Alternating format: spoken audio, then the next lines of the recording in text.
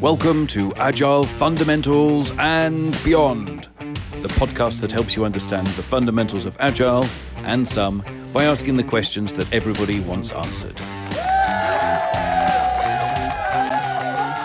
Hi, I'm Jim Wiley. Hi, I'm Jitin Vara. And I'm David Lowe, and today we'll be discussing the fourth core value of the Agile Manifesto, responding to change over following a plan. Give me some examples where the focus has been on following a plan instead of responding to change, and there's been issues. I've got an amazing one this time for this episode. So I used to work with a program manager years ago who used to, regardless of whether they'd submitted a change request for a change, they would continue to build out the thing they knew was going to change because that change request had not yet been authorized. So they would follow the plan knowing that the plan had essentially already changed. Why? Well, great question. Really, really bad behavior. But that's the kind of behavior I think that stems and that this is trying to solve. Do you want to add anything? I don't think I can top that. Honestly can't. So let's delve deeper into some of the issues that this core value is trying to overcome. Jit. Last time we talked about not trying to be too deterministic when we were talking about customer collaboration over contract negotiation. We talked about maybe trying to deliver a little bit, see how that goes, and then adapting the contracts based on that. And the reason why we were saying that, I think we've said it in a few episodes before, is we're in complex adaptive environments. The world is changing rapidly. The world of work is changing rapidly. Everything that we do is liable to change very, very quickly. Trying to plan out work for 6, 12, 18 months, sometimes longer in some programs, probably doesn't make sense. Things are going to change, and so let's not try and be too deterministic, and let's be accepting of change when it arrives, and not do the example that Jim gave in terms of the program manager carrying on regardless. Yeah. So I completely agree. You get stuck in this kind of planning paralysis, don't you? Where you're in this constant cycle of plan, replan, something changes, you need to plan again, etc., etc., etc., rather than setting yourself up in a way that accepts that change will happen and enables you to respond to change as and when it does. That's what I think we'd prefer to see. Yeah, definitely. It goes against people's kind of natural behavior, I guess. People want to try and control things, but at the moment we can't really predict things. We can only go by the example of the last 6 months with COVID hitting us and plans having to change because of that. And that's an extreme example. But even prior to COVID, things did change all of the time. We can't predict exactly what our customers need and want. And therefore, when we do find out, we're probably going to have to change our plans anyway. So Jim, following on from what you just said, what behaviours would we prefer to see? I think it goes with what Jit finished on, acknowledge that we're in a complex adaptive environment, certainly with software development and most other knowledge work. So that goes for non-software environments as well. If you're lawyers, accountants, all the work that you're doing is very knowledge-based and very heavily skills-based. Lose those fixed plans. Set direction, set yourself goals, but be flexible on how you get there. Jim, you're not going to tell me we're going to get rid of change boards, are you? Well, not necessarily, but they are a bit of theatre, aren't they, really? I mean, those change boards largely are, the people doing the work, the people that know the detail, taking a change request to a group of people who don't know the work and that detail. And obviously there are some people who do this really well, some people largely don't, but in effect, it's a lot of time and a lot of money to spend to simply change something that needs to be changed. My experience of it, Jim, is that, using the word that you used before, it is theatre, and often the change goes through, but you waste so much time in preparing the documentation, having the meeting, whatever form that takes, before some of the presenters know what they're doing, and then realizes that they don't and just says yes anyway. And you've wasted all that time when you could have just been going ahead and trying to meet those outcomes in the first place. Yeah. And in the worst case scenario that we described earlier on, we've now got to back out a load of stuff that we did, even though we knew the change was coming. Hilarious. So what, we don't need plans? We absolutely do need plans. We're just saying we value responding to change over following that plan relentlessly, even if it proves to not be the right plan. I guess the plans in agile environments look a bit different as well. So don't go to the level of each individual feature being delivered at a specific point in time. As Jim said earlier on, think about in terms of goals or the outcomes we're looking to achieve. Go after that first outcome and deliver those changes and see where you need to learn and adapt from that point. Right, time for our regular fun spot. So I'm going to ask you to pick 3 principles from the Agile Manifesto. People at home can play along by going to agilemanifesto.org/principles. Pick the 3 principles that you think most relate to this core value, and then we're going to hear from you. So who would like to go first? I'll go first, David. So I've gone for the top 3 principles. So I'm going to not do them in the order which they're written. The first one I'm going to go for, obvious one, welcome changing requirements even late in development.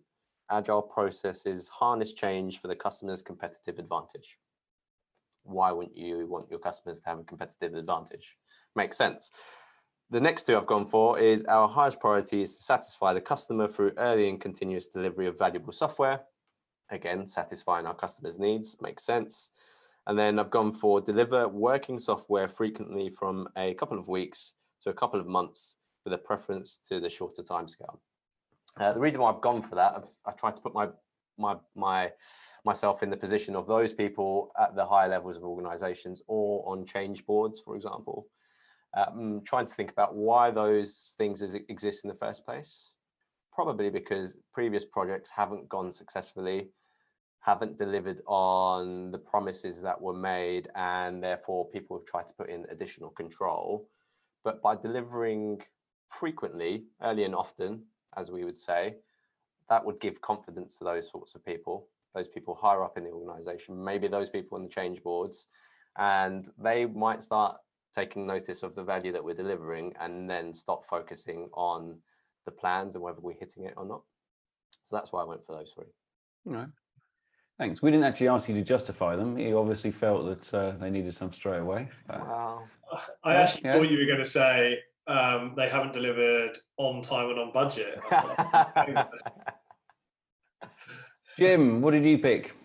Mine were very similar today. I think this one's pretty obvious. I do have one difference. So I also did welcome change and requirements. I also did deliver working software frequently, but I chose business people and developers must work together daily throughout the project, because that's where the changes come from.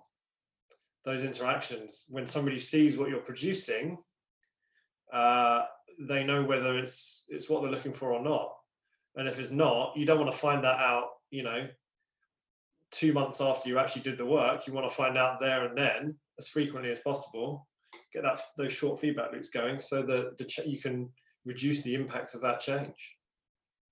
I totally get what you're saying there. And if I want to extend it a bit further, do you think it's fair that I could argue that the best architectures, requirements and designs emerge from self-organizing teams could go in there? Because actually this is actually saying it's what's emerging out. It's not necessarily from the business people, right? Yeah, absolutely. As with all of these values, any of these principles I think are relevant. And it's pretty hard to pick the 3. I imagine if you ask the people at home, they'll have come up with all sorts of different variations. Okay, right. So this is all very good in theory, as always, and sounds very sensible, as we always say. But what issues do people have when they try to live this value and these principles in the real world? I think for a lot of it, it's like any change of this nature. People are kind of stuck with their old world thinking, and that invades their new world. It's really hard to kind of break those behaviors. An example I always use is, the use of the word scope. Scope to me has connotations of, we know what it is. We've got a really, really strong idea before we start a predefined idea about what it is that we're going to do. Whereas what we're suggesting for people is that we actually keep it fluid. We define some outcomes and we keep it fluid as to how we're going to deliver on those outcomes. So we don't pre-bake the solution. We don't define the scope. We define some outcomes and then work incrementally to get to those outcomes. This is coming back to the fact that people want certainty that we just don't have, right? We talked a lot about this last time. Exactly. So overcoming that is a big challenge, right? Yeah. To add to that, I guess it's the way some organizations are structured. Some people are measured on the scope, as you mentioned, Jim. So some people are measured on, if you don't deliver that scope, you won't get your bonus. And that scope might be the wrong thing to deliver, but because people are incentivized to deliver it, they still carry on going ahead and following the plan rather than adapting to the changing environments. And that's maybe the first example that you gave, Jim. Maybe the program manager was incentivized in such a way that they felt they had to carry on. So it's maybe down to how organizations are structured, but perhaps down to trust as well. To think about things at outcome level or goal level requires those of at a more senior level to trust those people actually doing the work to deliver against those outcomes, rather than trying to hold people to individual features or specific dates or times on a plan. It sounds a bit like the principle of build projects around motivated individuals and give them the environment and support they need, and then trust them to get the job done. Yes, it does, but only in a way that doesn't make you right. Plus, we'd finished that game ages ago, David. Mate, we can never stop having fun with that game. True. Yeah, so I think your message really is a message to leaders, isn't it? Yeah, that control's an illusion. You're not really losing anything because you never really had it in the first place. And trusting and accepting that the skilled people that you've got on your team are able to do the job and deliver on the outcomes that you've set. I think that's really the message. I've heard senior leaders in the past refer to Agile as an excuse not to deliver the whole project, which kind of is, like, in a sense, a really like a one-word, sentence that proves that people have largely misunderstood the message that's come out of the values and principles of Agile. Yeah, absolutely. Why would you carry on investing if you've either reaped the benefits that you were after in the first place, or you've realized that there are no benefits there at the moment? Why would you carry on investing? I guess one thing that we could help leaders with is just, if we're working in delivery teams or trying to deliver against these outcomes, is to deliver early and frequently. That's going to stop people focusing on dates and times and specific items on the plan, because value is being delivered. I guess where people have been burnt, or where there might be a distrust of Agile, is because teams who are trying to deliver against these things haven't delivered, and they haven't seen an early return on their investment, and they probably think, oh, this Agile thing doesn't work, or this Agile way of working doesn't work, and therefore I do need that control, even though it might be an illusion. And it reinforces maybe old world behaviors, as you've previously alluded to, Jim. Yeah, and it gives Agile a bad name. Definitely. So people don't trust Agile because they've heard that sort of thing, when in reality that's a misrepresentation of what it is. I'd actually like to touch a little bit on what you said about time. When I work with folks, I really like to fix time, because then I don't have to manage it. So one of the questions you might ask, David, you've done a lot of this in your consultant. I remember we do some stuff around estimating and forecasting, but is how long ideally would this take? When would you like it delivered? And what's the outcome you're looking for? So if we have the outcome and we know how long we've got, the only thing that we can flex on, really, unless we want to start adding lots of people to it, which doesn't sound like a good idea, is how we approach solving the problem. Yeah, and in that way, we enable people to be flexible around the solution or the scope of what we're doing. Yeah, now just in case anyone at home is sitting there all high and mighty thinking, oh, this is all managers and they've got to deal with it. This happens a lot, though, in our real lives, right? You said about Why would you carry on investing time and effort in something when you don't think you're going to get the results out of it? An easy or a day-to-day example I think of is I was reading a book called I, Pilgrim, 705 pages. I read 300 and something pages of it. I was not enjoying it at all. And I had to stop myself and think, I was planning on reading the rest of it because I'd committed, I'd spent hours reading this book. I'm going to finish it. But no, stop reading it, give it to a charity shop and move on with your life and read something else, right? But we do this. This is not just managers. We do this every day in our real lives as well. Let's just hope the author of I, Pilgrim is not listening or watching. It's about time we had that feedback, I think, because everyone else loves it. Even Richard and Judy, it was in their book club, you know? The experts. Anyway, let's move on. So just before we finish, what last words? How can people live this core value? So rather than creating deterministic plans, long-running plans, collaborate and work together to deliver on outcomes. Absolutely. As Jim said a minute or so ago, fix the time and work to the time, work out what you need to deliver within that time or what you can deliver within that time.